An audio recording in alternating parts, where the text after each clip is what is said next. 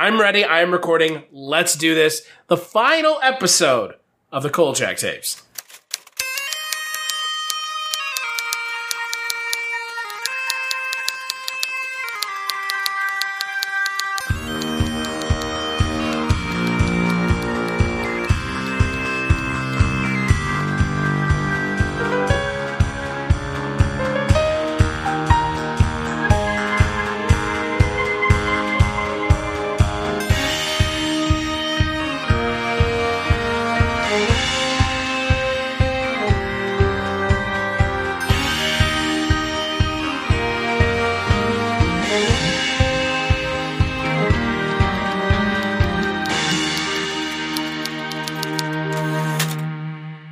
That was not the voice of Karl Kolchak, the reporter known as the Night Stalker, because there was no episode called The Eve of Terror. Well, there was, but it was a script, and we're going to talk about that and a few other last things on the final episode here of the Kolchak Tapes. My name is Mike White. I am joined by Chris Dashew.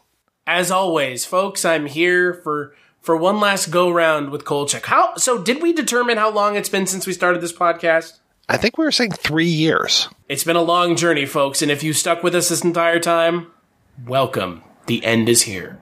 And we are also joined by our very special guest, the only guest who's ever been on more than 2 episodes of the podcast, I believe. More than once. Well, we had Mark Dawidziak on twice, I think. But he was a guest. He was a special guest. This is a guest co-host, and this is Richard Hatem. To think that I beat Mark Dawidziak at anything is amazing, because he's our hero. So I'm just glad to be here. He is the font of Kolchak knowledge. And Columbo, his Columbo book is back in print. I highly recommend it to folks. You know, Mike, if you'd gotten in touch with me earlier, I could have personally done some of the Kolchak voice, and you know, I'd happily do the voiceover. Richard likes to dress up as Kolchak for Halloween, if you follow him on Twitter. Oh, Jesus. I know, man. I wasn't going to post those pictures. Then my wife did it. It was like revenge porn. It's a really good costume. You guys, you have to realize the sadness that is my life. I bought the seersucker suit. I tracked down that hat. It cost, you know, so much I'm embarrassed to say. And then I went so far as to find out the exact kind of tape recorder and the exact camera he had, the make, the model. I bought those. I've got the Stan Smith sneakers. I got the whole thing. The only thing wrong with it is it's super clean. It's not dirty. It doesn't look like I just crawled through a sewer. Here's the thing, Richard. I am the kind of person who appreciates attention to detail. And when I built my Ghostbusters costume, I did the exact same thing. So I 100% appreciate someone who's like, I gotta get everything down perfectly, screen accurate. So regardless of how much money you spent, that your Kolchak costume is the best one that I've seen. Because I've seen a lot on the internet, and a lot of them are just, what's the term? Phoning it in. Well, Chris, next year I think we need to go trick-or-treating together. Can I be the Matchy Mantow? Well, I was thinking you could wear your Ghostbusters outfit that hype, but you know. Oh, that's true. Had there been a voiceover for this episode, it probably would have gone like this. Most people are familiar with that old Charles Dickens saying, "Beauty's only skin deep," yet how many know the rest of the quote, which continues, "But ugly goes to the bone." And then we would have had Carl's voiceover saying, Myra Dekbar, a behavioral scientist experimenting in acoustical research, was about to find out the hard way. April 14th, 9 p.m., Dr. Dekbar was on the brink of an important discovery. Her technician was on the brink, too, of death. Bum, bum, bum. This episode really speaks to something that we've been talking about Kolchak since pretty much day one, which is the sexism that is in Kolchak. It is amazing. This is the worst. Well, it's either the worst or the best. I'm really having a hard time figuring out if Stephen Lord was coming at this as a woke person in 1975 or if he just was making fun of feminism. I think you know the answer, you just don't want to admit it to yourself. I think you're right. Yeah, I think it's a little of both in a weird way. There was a lot I was wincing at in this script, but I get the feeling that on some level they thought, hey, we're being super like edgy and political by taking on the women's movement, by making the main character one of those lady crusader types. But she doesn't even seem like she is one of those lady crusader types. And I like how they specify when she goes to a woman's group at one point in this, that it is not filled with those typical women's libbers. You know, the real man-hating, mannish ones. You know what I'm talking about, right? You know what I mean. Nudge, nudge. Yeah, it's a unique group of attractive feminists. The rare bird indeed. It's strange to me, this, like I read, April 14th, and I believe the last episode that we covered, I'm not talking about real dates, but I'm talking about Kolchak dates in his world. I believe the last one we talked about was in April 20th and 21st. So this would have been shortly before that. It would have been before the century happened, but this was supposed to be the episode after the century, if we're supposed to believe everything that we read.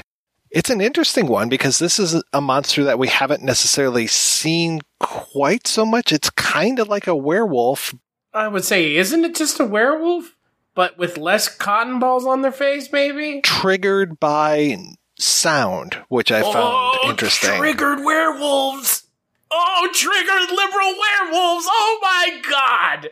It's a woke triggered women liberal werewolf episode, folks. Kolchak was ahead of its time. That's right. It's Dr. Jekyll and Mr. Hyde, isn't it? Like that's they even like make reference to it at the end of the episode. They do, and they refer to it as her alter ego. Like I don't know if they were getting at underneath her professional demeanor, it has so much rage against the, institutionalized sexism of the world that she works in, that the only way she can access it is when her alter ego comes out. Because they kind of like the victims that she attacks are like stereotypes of sexism in one way or another, right? Spare me the women's lib crap, okay? The first one is her lab tech who basically tells her to go get him some coffee. And then we've got the vivacious starlet who I'm guessing that underneath the surface she's shooting a porn film. Am I supposed to pick up on this correct? She's a sex idol, so yes.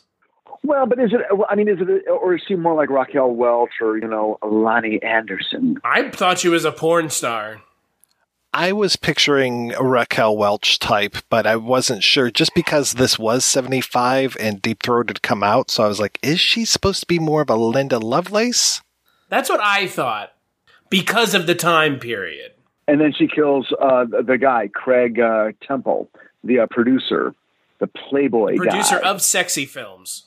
Yeah, he's the producer of sexy films. And I was picturing, when I was reading it, I was picturing Dick Gautier playing the character he played in the werewolf episode. That would have made sense. Yeah. I'm like, oh, if he wasn't that guy, he should be this guy. It's a really interesting coincidence. So Carl is on the case of this murder, the initial murder that happens at this scientific facility, because Myra, she gets trapped in a sound booth where they are subjecting these poor test animals to these high frequency things in order to see if they can control their behavior. But for her, it turns her into this beast where it's very funny how Stephen Lord, the writer, describes the transformation, and he will give certain points in the script where he's like, okay, this is stage 1, and she's got really thick, bushy eyebrows. And now this is stage 2 over here. So now we've seen stage 1. So make it look like this plus stage 2. And she gets all the way up to stage 4 before she ends up being dispatched. Yeah, so she ends up being transformed in this state to, as you said, very much a Mr. Hyde character, or Ms. Hyde in this case. And she even says it. She even says Miss Hyde. And then she dispatches of these people. They hang a lantern on it. I wonder if and maybe I'm giving more credit than is due, but I wonder if at this point in production, there was an attempt on the page to sort of say, okay, now every time there's an attack, don't freak out, studio. Don't think that we're going to need full makeup in 6 different scenes. This one is just stage 1. It should be fairly easy, fairly cheap. And then we're going to build up to the full makeup that we will only highlight in one scene. Because, I mean, I've had to do things like that sometimes in scripts where you really have to indicate, okay, I know you're picturing something super expensive, but this isn't. Right now, it's just this other thing. So maybe they were doing that. I know that all they ever talk about is how expensive this show was to make, and maybe that was them trying to be responsible. I mean, it would make sense it being this late in the show that's what they're going for. And they've kind of done it in some of the other episodes where they've shown like a hint of it and then finally shown it at the end. I mean, that's feels kind of stock and trade at this point for the show, to be perfectly honest. Yeah. If they even show it at all. Did you guys think that she was turning into a guinea pig monster? Like somehow there was a transfer of something. I think that would have been a lot more interesting than what we got, which was just a bushy monster in a pantsuit, which, I mean, I would have loved to have seen that just for the comical nature of it. The way that they describe it in the script is like, it's a bushy creature in a pantsuit and high heels. Like, what the fuck is going on? Like, Kolchak has just given up completely on trying to be serious, apparently.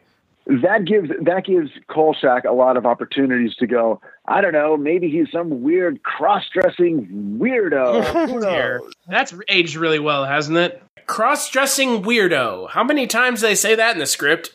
Is one time more than enough? Because they say it like 4 times. I'm glad that they have a character in here that is a masher. I haven't heard that term in a long time. That was amazing. And of course, he had to be punished because he's a masher. So he got his comeuppance when the crazed female monster killed him. I don't even know what a masher is. Basically, it's a perv. Okay. It's just a guy who's like always on the hunt, really sleazy. So yeah, that Dick Gautier type character again from the werewolf episode. I mean, that's kind of what I figured because it was more or less heavily implied.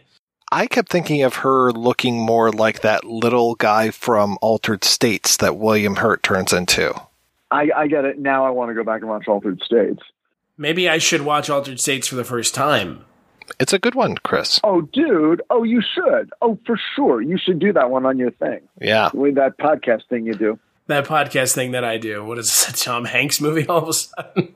I'll tell you what, though, if we're talking about the script being in line with things we've already read and or watched, it's very close. It doesn't break the mold. It doesn't do anything remotely interesting or different. The only thing in my mind that it does kind of different is it actually gives Kolchak like a love interest at the end. Well, okay, but here's the thing. I would give anything if that were, like, I would lean into that, because what Gwyneth, the model who lives next door to Myra, she's just sort of like at the end, Kolchak is literally dragging her around because she's so terrified. I guess she can't control her motor functions or something. And then at the end, she's just kind of sitting there. But like, wouldn't it have been cooler if, like, somewhere 2/3 of the way through, they crossed paths and started like teaming up and figuring things out, and she could have done a couple cool things at the end, and then when they walked off at the end, it wouldn't feel just sort of like, ugh. When Kolchak says, I know what rings my bell, it was just sort of like, oh boy. Well, that also, again, just really kind of, for me, rings tone deaf and like kind of not cringe worthy, but it hasn't aged well. It's like, I know what rings my bell. It's like, oh man. Nothing happens down at my feet. Oh God. Oh yeah. Oh Jesus. Oh my God. That's right. There's that line too. No, don't forget that line. How could I? Oh wait, which one? The nothing happens at my feet. The porn starlet type lady. Oh, yeah. Right. They'll have men at your feet. Yeah. Nothing happens down there. Well, you know, in the first Kolchak movie where he actually has a girlfriend, it's heavily implied, or maybe it's even stated outright, that she's a prostitute, and and he's dating her, and it's not like they've got the most evolved relationship in the world, but it's clear they have a relationship. They like each other. He confides in her. She helps him out. They're on somewhat equal footing because she's kind of on the outside because she's a prostitute, and he's kind of, the down on his luck reporter. So they almost share the same like social strata. Like if they just could have gone a little more in that direction, this could have been really fun. Well, even had it been, I'm trying to remember the name of that character that was on quite a few episodes that ended up getting murdered. I think it might have been on the Ripper episode where she had some agency and actually was going to be helping out Kolchak, and then she gets murdered. It was like, oh, well, that would have been good had you actually had someone there to help you with this stuff. Right. Yeah. Jane Plum. Yeah. That one. Yeah. They seem to really just kind of miss the mark a couple times with these female characters. I mean, look, like we've mentioned, it's 1975. That's not surprising, but they're not availing themselves to even try. But it does make you wonder if they sort of would have naturally just found their way to, okay, we need to give him a character, a person he can talk to, somebody that can sort of be on his side a little bit, outside of the newsroom. I wonder if they, given a second season, would have just stumbled upon that, and it would have happened, and there would have been a female co-star under the age of 85. I would like to believe that they kind of would have to have. We should probably talk about the role that Vincenzo and Updike, and I don't think poor Miss Emily even gets a mention in this one, does she? Don't you mean uptight? Oh, that joke's got whiskers on it. Oh, good Lord, Kolchak, your one-note joke over and over, an episode and over again. Well, Vincenzo does come in to tell Kolchak to go cover Veronica Mason. Why don't you go get interested in sex, Kolchak? Isn't that pretty much his approach?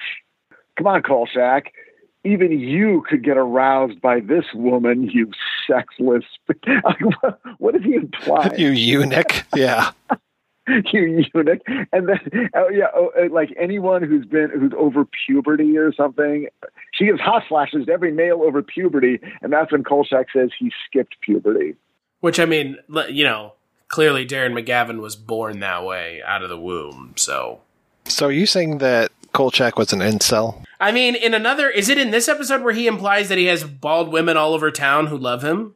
Yeah, hey man, I got chicks all over town pulling their hair out over me, but who cares about those bald-headed broads? Yikes, Kolchak, big yikes. Yeah, I take it back. Miss Emily is in this one when they're talking about the 1930s and what a better time it was. I don't know exactly how they get into that whole thing, but yeah, it's definitely there. What was going to distinguish this episode was that it had a political angle to it.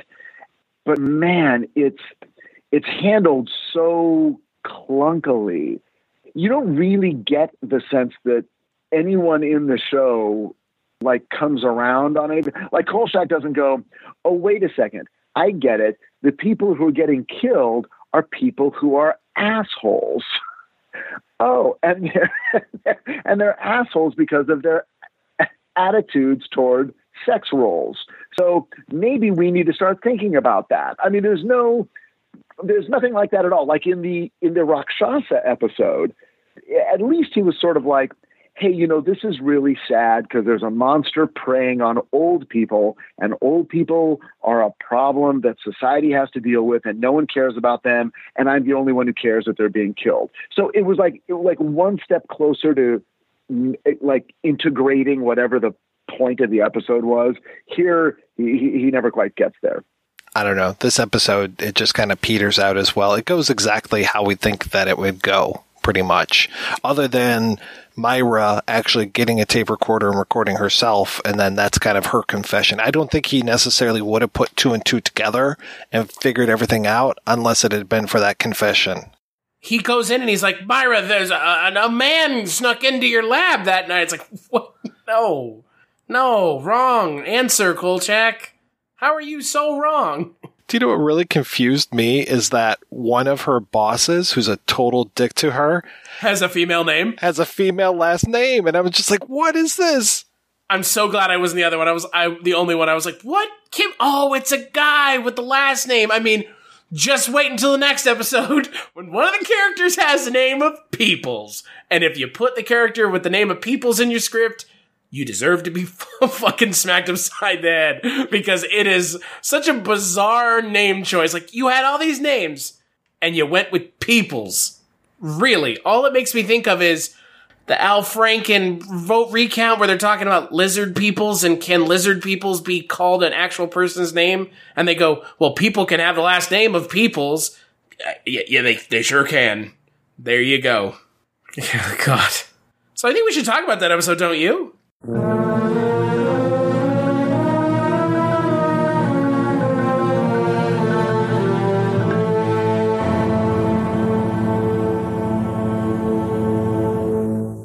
There would be narration, but it's actually, I guess it's just in script form. It's missing pages, it looks like.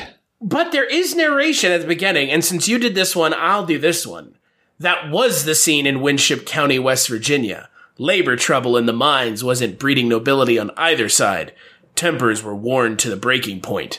It was ugly, but what was moving into Winship County would make the strike seem like a wedding party.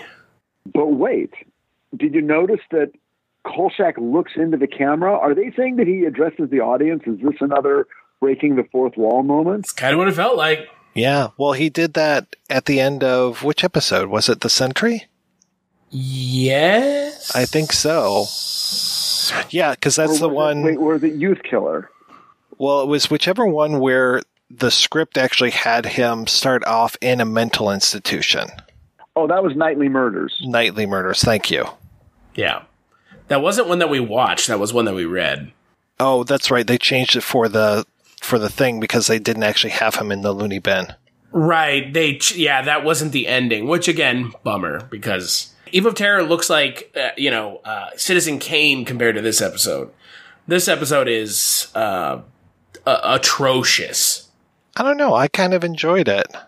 I liked it too, Chris. I actually liked it better than Eve of Terror.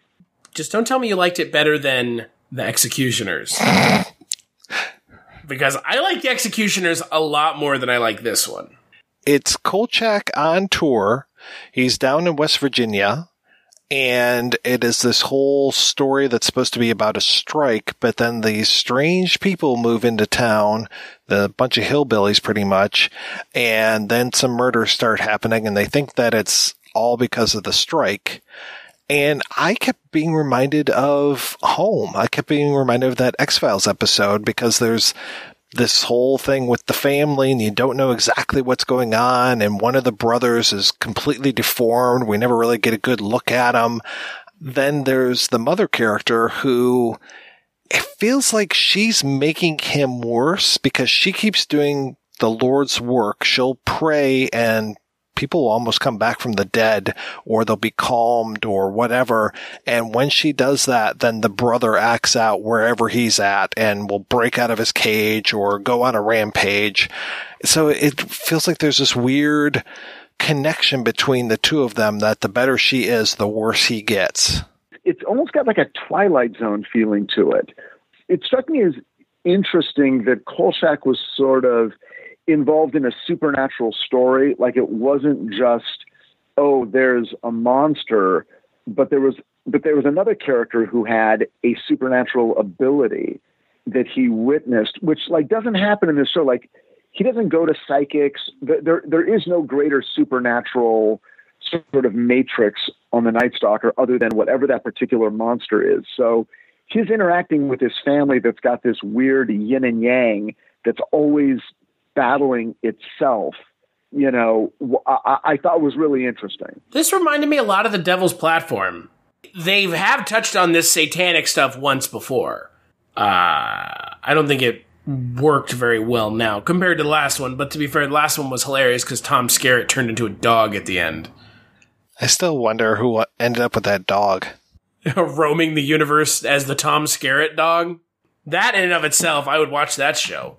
But I'll tell you what, again, this episode, like last one, pretty much stock and trade what we've been seeing with Kolchak. It doesn't do anything particularly different. I mean, to your point, Richard, it maybe kind of bends the formula a little bit, but it doesn't really change the formula.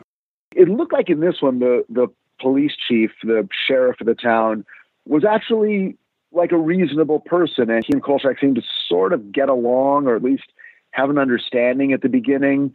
But then it devolved into the typical, get out of here, get away from me, you're crazy, which is really, really exhausting. Yeah, at least this time he didn't have an ulcer that kept acting up every single time Kolchak was around.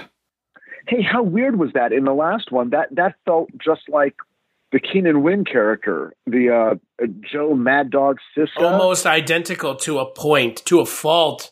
It wasn't even original. It was weird. They were trying to play it off as original. I'm just like, you do know you've done this before, right? I mean, if you're going to have this traveling cast of police captains that are always blowing their top, you're going to get some real similar characters pretty soon. I guess, but then they should just use the same character. Exactly, and they had Mad Dog at least twice, so go ahead, give them a third one. Keenan Wynn could use the money. You can't just do voiceover and claymation Christmas. That's right. specials. He's not only the Winter Wizard. Nice. Oh, very good. Very good. It could be wrong. He could be the Winter Warlock. I'm not sure, But he's not old Kris Kringle. He's not the king of Jingling. No. Hey, that's the next podcast, you guys. That's all the Rankin Bass shows and specials. I think I'm like the only person on the planet who doesn't like those. So it's you and me, Richard. Our new show. Sorry, Chris. Richard and Mike taking on Rankin and Bass.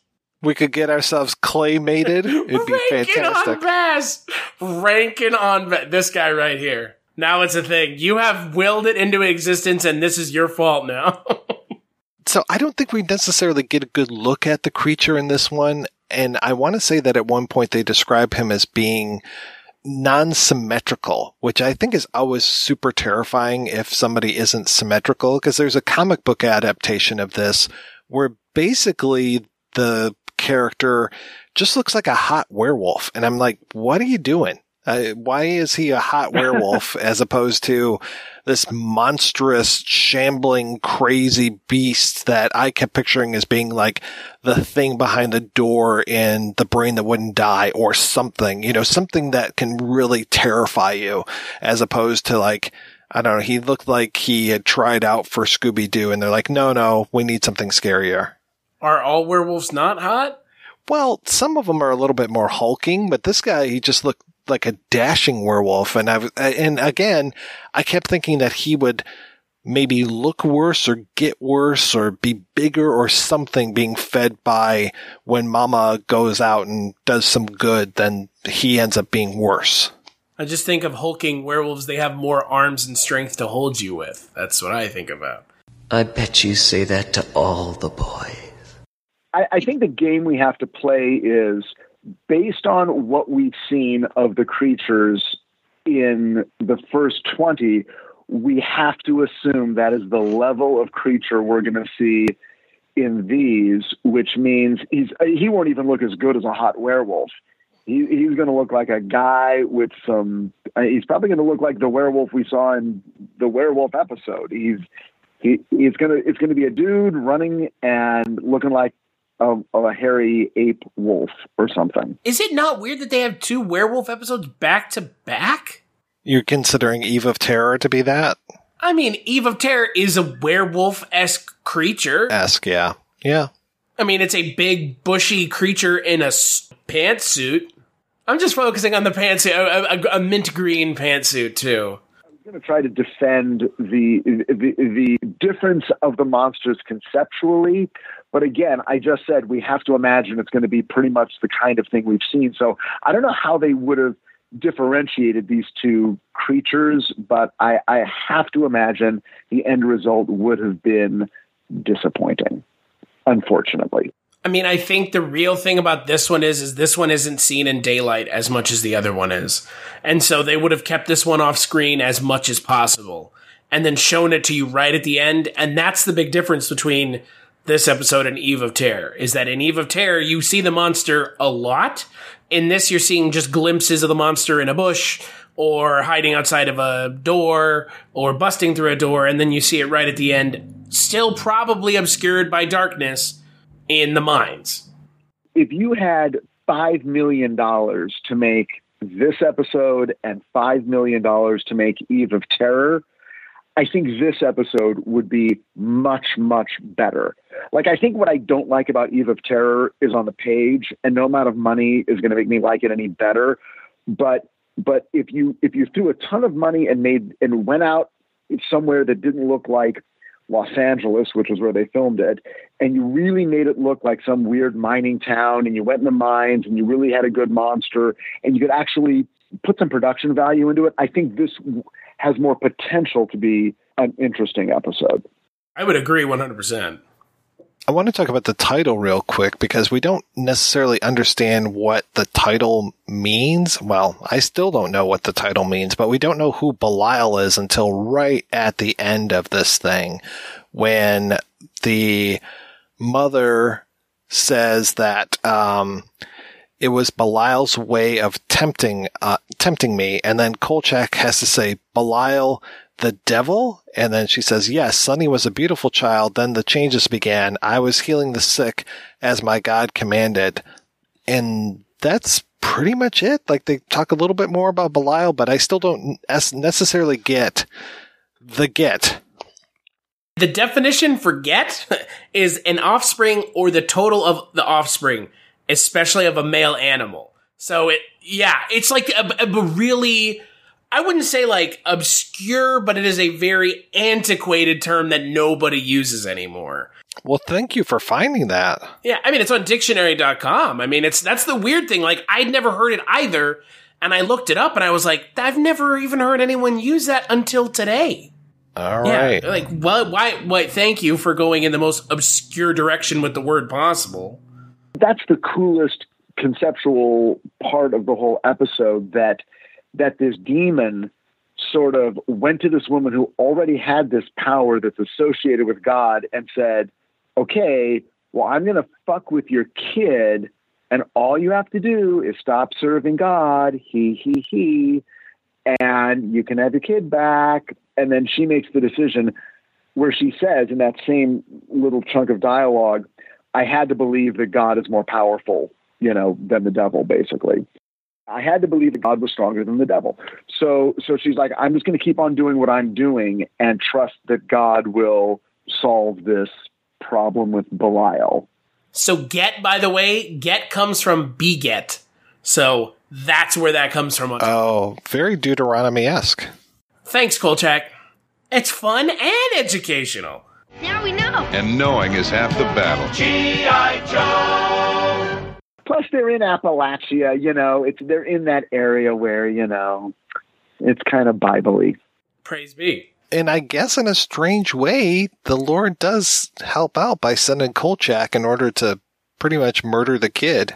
Accidentally. Kolchak, God's child murderer. I know. He trips over Kolchak and falls down a pit that's a mile long. Just like the Eve of Terror. She falls off the building after he throws the TV antenna that's like an octopus somehow, for some reason. Somehow. You know what they call this? Parallel thinking. She ends up transforming back into who she was, and Sonny, he ends up transforming back into his self. And so, 2 weeks in a row, that would have been a little much. Should we assume that they were going to be aired back to back? I guess no, but the way that we're reading them, they are labeled 21 and 22, so.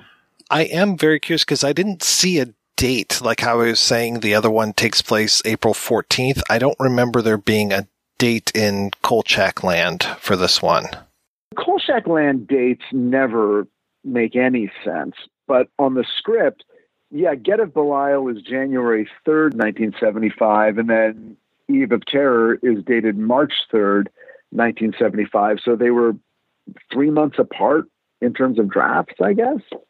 And then from what I understand, it sounds like The Executioners, which is the last Kolchak script that was written but not produced, sounds like that one seems like it was written a lot earlier than these two, and it just kind of fell out of favor or something. What we have to go off is barely a script. It is like someone filling in the blanks of a script. It's half-baked. Kind of like Mike's dinner right now. 3/4 baked, folks. 3/4 baked.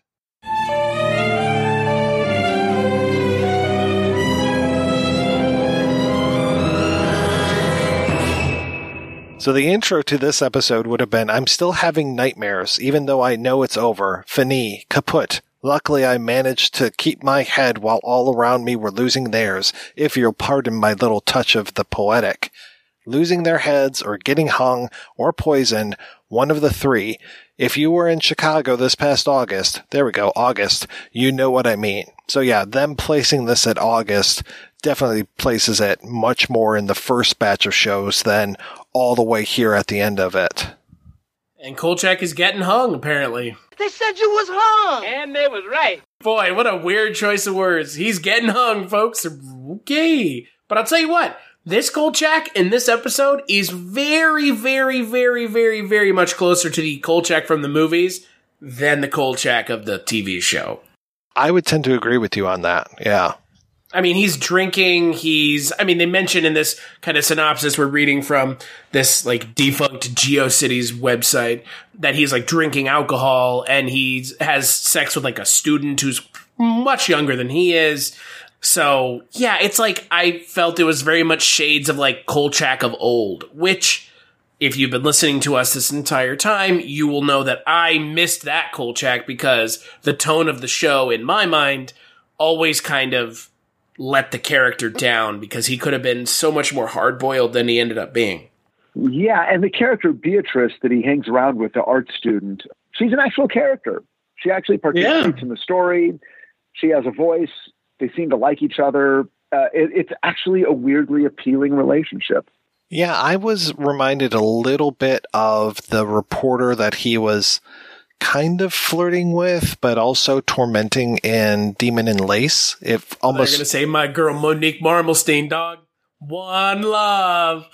Monique Marmelstein. Oh, R.I.P. Monique. Oh, God. She's the best character in the show. She was fantastic. I think it was Rosalind Winters might have been her name. She worked as a reporter at the college where all those murders were taking place, because this one is an art student who knows a lot of stuff about art. I am very impressed with her knowledge, especially when she starts talking about very obscure Dutch painters. Right, and the theory of dynamic symmetry. And I like how she's like, that sounds good, right? Put that in the story. I mean, I like a female character that actually has some pushback on Kolchak. That's true. Yeah. Any woman who can actually hold her own in a Kolchak world, that's great. And we're not just talking Gabrielle Union holding her own, because that's like formulaic holding her own. Like in this, you genuinely can tell that the character of Beatrice is like actually holding her own against Kolchak. That's like ratting out Jay Leno for being an asshole holding her own. Oh, shocking. Shocking. Whoa. Jay Leno makes off-color jokes that are offensive. In other news, the sky is blue and water is wet. This one, it was interesting to read this right after having read Eve of Terror, because there's that same thing where Tony is immediately trying to get Carl off of the story, and rather than saying, go cover this starlet who's coming to town, he gives him the choice of writing obits, art, or about the ballet. And then just like how Kolchak kind of lucked into being at the right place at the right time when it came to Myrna being at the hotel where this starlet was, this is the same thing. He ends up going to this art place, and that's where the painting is, and that's where the whole crux of this episode is, which for people listening at home, there is a painting of these executioners, and they it sounds like they keep coming out of the painting and hanging, poisoning, or beheading people, and that always happens in threes. And then it sounds like this has been happening for a long time. It's kind of one of those Victor Tomb type things where there's a pattern in history. Jeepers Creepers-esque every 23 years, da-da-da-da-da-da-da. Boy, it's such an easy trope to go back to, but you know what? I'm not going to lie to you guys. I kind of like it. Like, I kind of always give it a pass as long as it's mildly entertaining. Well, if there was just like slightly more of a reason, like in this version, in this draft that admittedly, I guess, is not a final draft, it's happening for no reason. I mean, God forbid I bring up the nightly murders, but at least the Knight was killing people who were trying to turn his museum into a discotheque. Now, there's a solid motivation. These guys, I don't know. It's interesting, though, that you bring that up, because with this episode, there's the red herring of the person who had gotten the painting, even though we find out later that it actually was like a distant relative of his. Distant, infinitum distant, right, is what he says. Which is interesting because it was kind of like the character in the Nightly Murders where we're like, oh, well, he probably summoned this creature, this knight, because he's so protective of his museum. Whereas this one, it's like, okay, why did you hang this painting? What are you doing? But there is a connection between the two, but he ends up being murdered, so it's not like he had anything to do with it. He is Vigo! That's what I thought of. I thought of Ghostbusters too. It's like, and then the ink blob was falling off of the thing. It's like, oh my god, this is Ghostbusters 2. 15, 16 years before the movie even came out. Oh, Lord. Didn't seem like in the Nightly Murders, Hans Conried was upset at all those people too.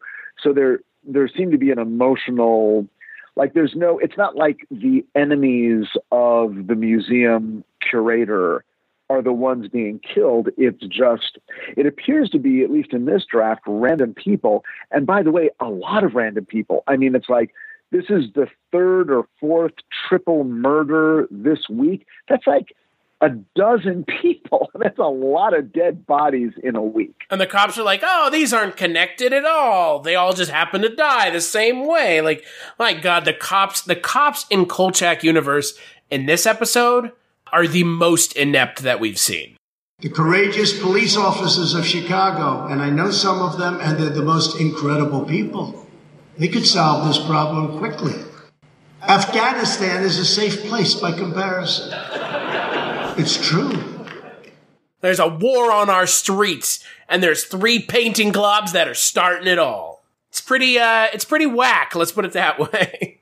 In the middle of the episode, there's this really weird thing that I can't figure out about some old gangster, an Italian guy who has a Tommy gun. What the hell was that? Yes! I had no fucking clue what the hell it was about either.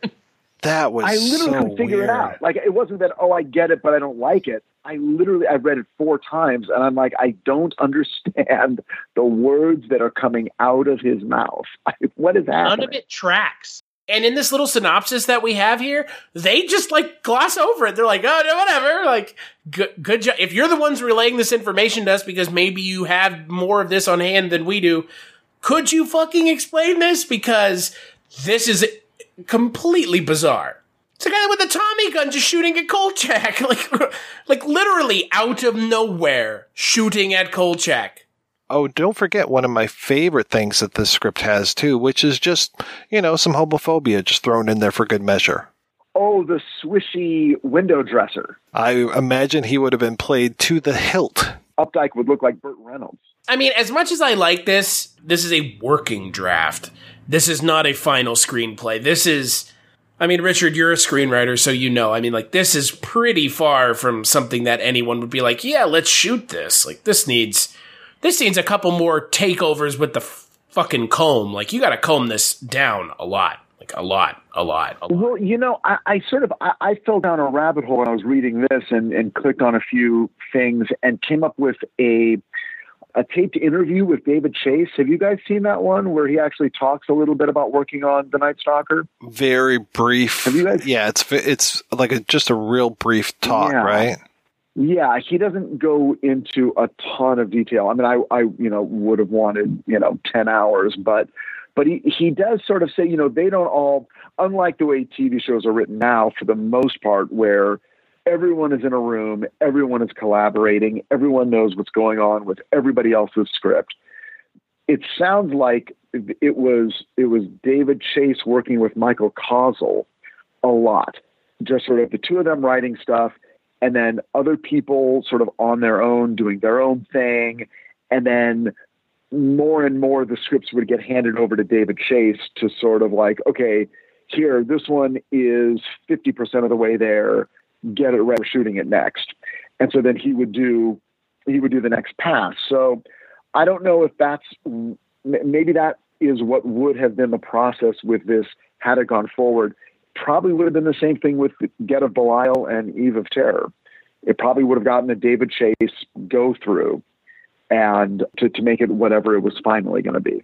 I find it interesting that Max Hodge allegedly worked on the Night Stalker movie, at least according to the font of all knowledge, which is the IMDb, which has to be believed because it is the IMDb. Praise be to Mother IMDb. You are all-knowing. Praise be to IMDb. It is the mother-father bot, yes. It would kind of make sense, especially if this was more in line with that earlier Kolchak. I wouldn't be surprised if they said, hey, bring this guy back and have him write an episode. I mean, the tones track. I mean, original Night Stalker does have Kolchak straight up murdering a dude, which is still my favorite thing. And by the way, in that parody comic, they go after that bit, which I was so thankful for. They go after that bit of Kolchak just murdering a guy in broad daylight. Because Marvel, yes, that Marvel, parodied Kolchak, folks. So, well, not only did they parody Kolchak like outright as what was his name? Kolstack? Kolshaft, thank you. But he also showed up in an episode of Tomb of Dracula, but not as Kolchak. He was another dude who looked exactly like Kolchak, and it was like, what are you doing? So that was good that they brought him into Tomb of Dracula so that he could hunt down Dracula in that. So are we being led to believe that the biggest revelation of the Kolchak Tapes podcast is that Kolchak is part of the MCU? Oh, wow. Am I wrong to say that? He could be out there. Kevin Feige, call us. I always find it interesting how the comics would try to... I mean, I know that EC and Mad, that they eventually, the EC turns into DC, but it was always strange to me that Marvel was always trying to eat their lunch a little bit, and they would have things like this ARRGH comic or Crazy magazine where they were again trying to do the Mad stuff. And that's where, if memory serves, I can't remember exactly the story, but I remember reading Crazy and there always being a Howard the Duck story in there, and I never understood, like, is this supposed to be funny or is this serious? I never could put my finger on what Howard the Duck was until the movie came out, which just solved everything for me and gave me the full origin story. Thank goodness for that. Oh my God. Howard the Duck is one thing and one thing only. Duck erotica. That is interspecies erotica, my man. Duck titties and Leia Thompson wanting to have sex with a duck. But I don't know if that's not what you're into. I don't want to be your friend. In all seriousness, back to what you're saying about Marvel, it is weird that they're like really just being kind of aggressively parody concerned, right? Because DC doesn't do that. When was the Marvel stuff? When did that stuff happen? Well, the Tomb of Dracula one was 1976. And I can't remember when the ARRGH comic was. Do you have that one up in front of you, Chris? July 4th, 75. That was going to be my guess. So yeah, it was at 75. So it's the year that Kolchak is off the air, right? Right, yeah. So it would have just been right after they went off the air, because that would have been, what, March 22nd, I think might have been the last episode? Yeah. So there you go. I mean, you've got a Kolchak comic parodying it, and it's like, oh boy, you're parodying a show that's been canceled. Maybe they were acknowledging that the character, like it was sort of a tribute to that character. Clearly, even at that stage, they were like, this is a character that if we parody it, people will know what we're doing. And assumedly appreciated, I guess. Mm-hmm. They have Vincenzo in there and everything. Vincenzo his character's name is Vinegretto, right? Which is pretty great. And then it turns out at the end that Vincenzo is a monster the whole time. Which, honestly, if you think about it, and the fact that Kolchak stuff never gets printed, and sometimes he has proof, that's kind of the only explanation that makes sense. I'm so surprised that they didn't get, well, I guess it's under parody law, because they drew Darren McGavin to look really like Darren McGavin. There was no fooling that. The first time we see a close-up of him, he looks exactly like him as the Night Stalker.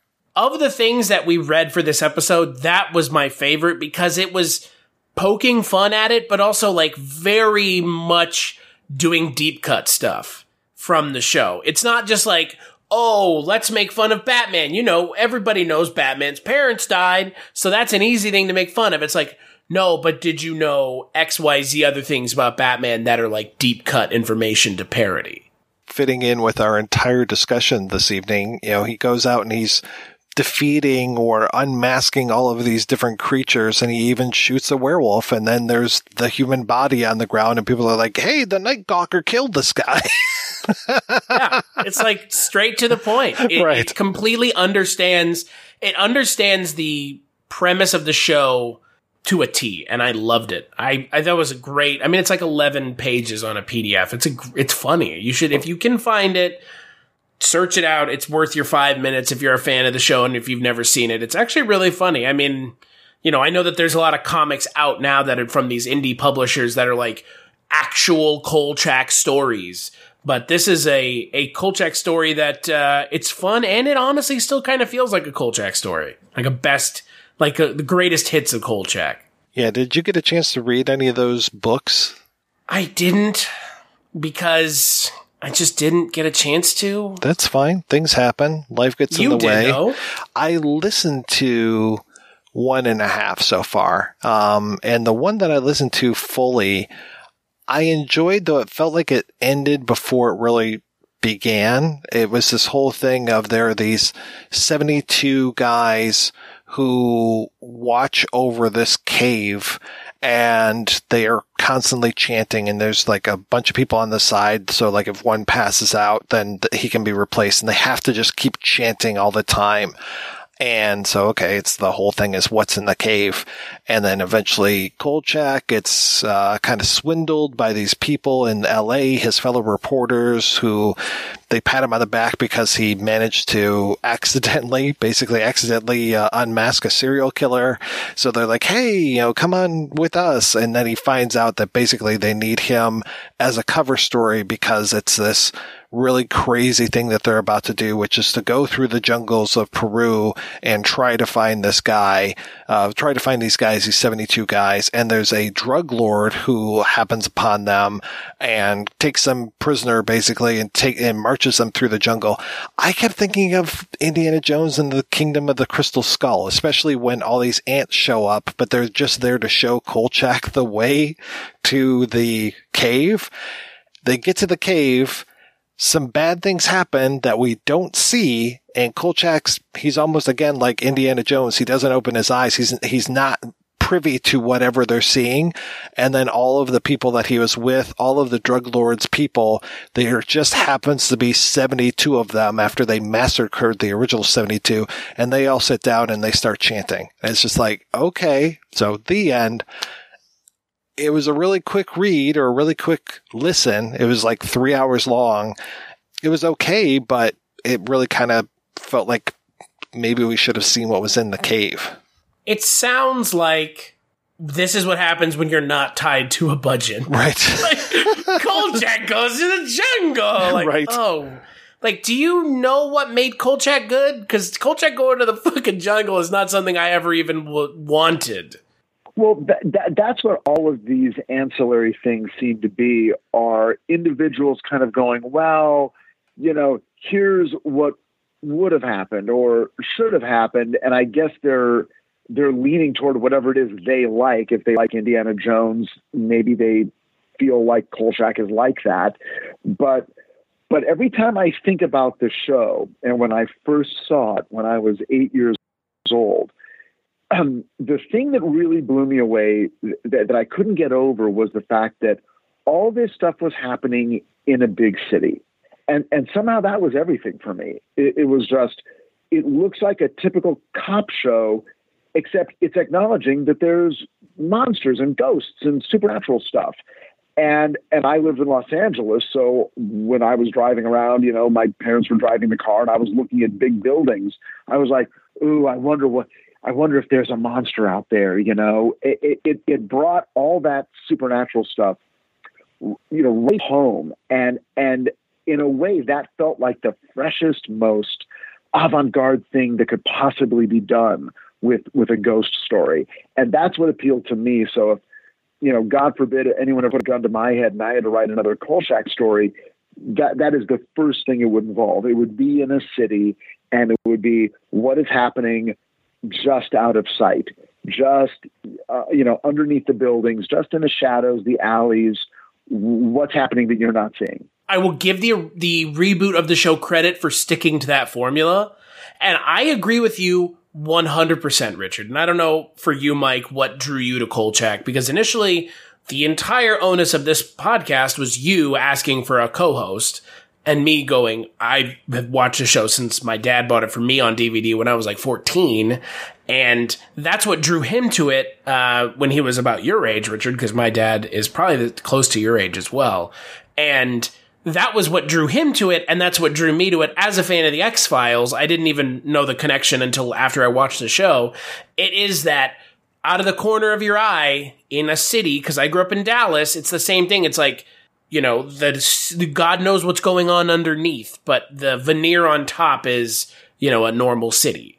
And like, that's what drew me to Kolchak, and that's why I'm saying, like, the whole thing about, I don't need to see Kolchak in the fucking jungle any more than I need to see Kolchak in space. Like, fuck off. Like, I don't need to see it. Like, that's putting the character so far in one direction that it almost loses any of the charm of what made the show so great. And that's why I will still contend the show should have been set in Vegas the entire time. Because Vegas was the perfect setting for Kolchak because of the 24-hour nature of the city. Exactly. And that whole Sin City and just people looking the other way. I mean, it's easier. Yeah. We've got mobsters in Chicago, but we've got a mob presence in Las Vegas just as much, if not more. So that would have been great. There could have been stories with the underground. You know, just, yeah, there could have been so many things. And then you can easily move him to LA story, a desert story, just so many different places he could have gone had he needed to go there. Yeah, my biggest issue with the show was moving it to Chicago, because Chicago, as interesting of a setting as it is, it's not unique. And I think, Barney Miller set in Chicago, or is it set in New York? New York. Okay, so, you know, there's no monsters in Barney Miller, but there is a Vagoda, so, you know. And you will definitely see what New York of the 1970s was like as represented through humor in this one. And I will tell you one other thing about Kolchak, because if I had my way, if someone put a gun to my head, Richard, my Kolchak story would be, it's kind of already got written in the X-Files where you had an older Kolchak running into Mulder and Scully. That would have been my story I wrote, because being able to have those characters play off of each other would have been amazing. And it feels like that felt like a natural thing. And obviously Chris Carter and them did that in X-Files. So you kind of get it a little bit. I mean, Aguamala is a really bad episode, unfortunately. But for me, that would have been my story to tell with Kolchak, because it's blending the things that I love that brought me to Kolchak. What about you, Mike? What would your Kolchak story be? Kolchak fights monsters, the end. Mike's a purist. Some really good monsters, yeah. Invisible monsters. Yeah, no invisible monsters, thank you very much. The Mark of Cain. I mean, there have been so many things that we've talked about that are like Kolchak. I don't know if anything really measures up to it, but again, going back to your earlier point, it's the Kolchak of those first two movies that I really like the most, because he seems desperate. He seems like he's a man living on the edges, much more down on his luck. Yeah. I mean, he he's a hard drinker. It seems like he's a womanizer, and he seems so tame on the TV show. Yep, I agree. And that the TV show's tone was always the issue that I've had, is that it was too jokey. It wasn't serious. And how can it be when he's fighting an invisible monster? And at first I thought that came from the relationship that he had with the other people in the newsroom. But the more that we've talked over this whole series of podcasts, the more I've fallen in love with Updike and Miss Emily and, of course, Vincenzo. And the more I actually wanted them to be on Adventures with Carl, at least a little bit more presence than what he ended up having with them. And I don't know how much this played into the development of the stories, but the show was on at 8:00. And I was 8 years old when I was watching it, and I was watching it with my brother and my cousins, and they were all, none of them were more than 12. And now that I'm an adult, people my age discovered the show at that age. I think they became aware that kids were watching the show and kids were really into it.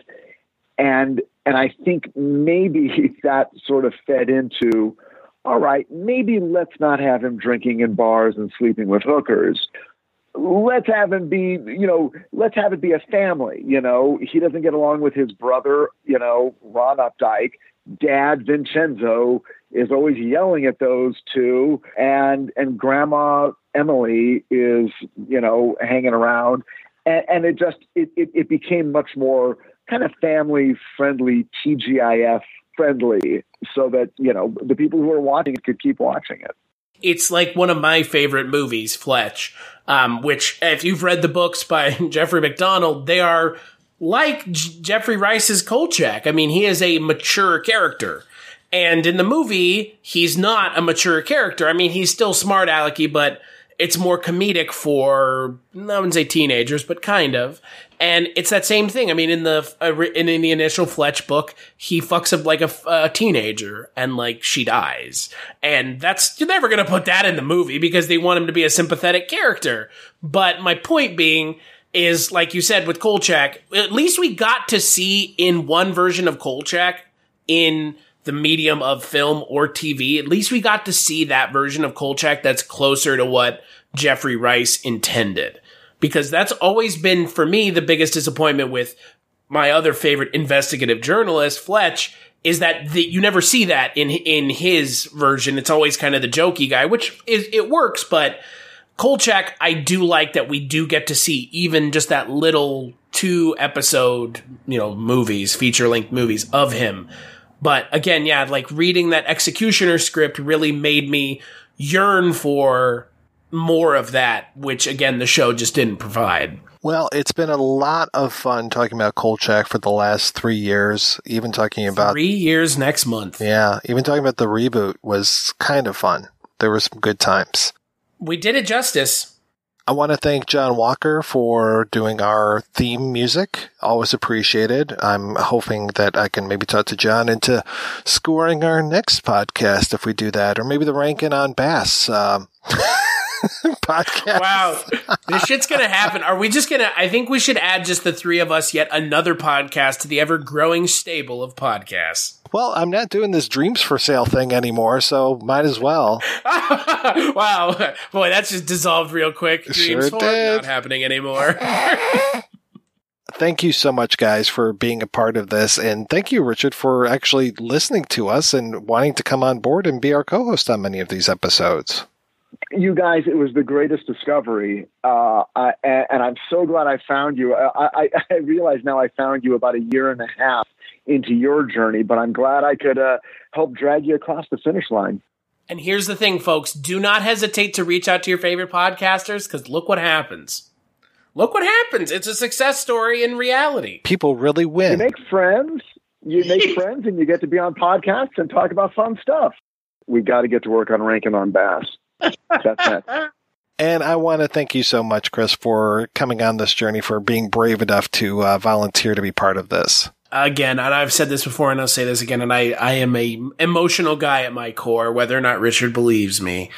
This is the first podcast I have ever done that has wrapped. This is it. This is the final episode of this show. I mean, we're going on and doing Barney Miller, but the Kolchak Tapes for all intents and purposes, is done here.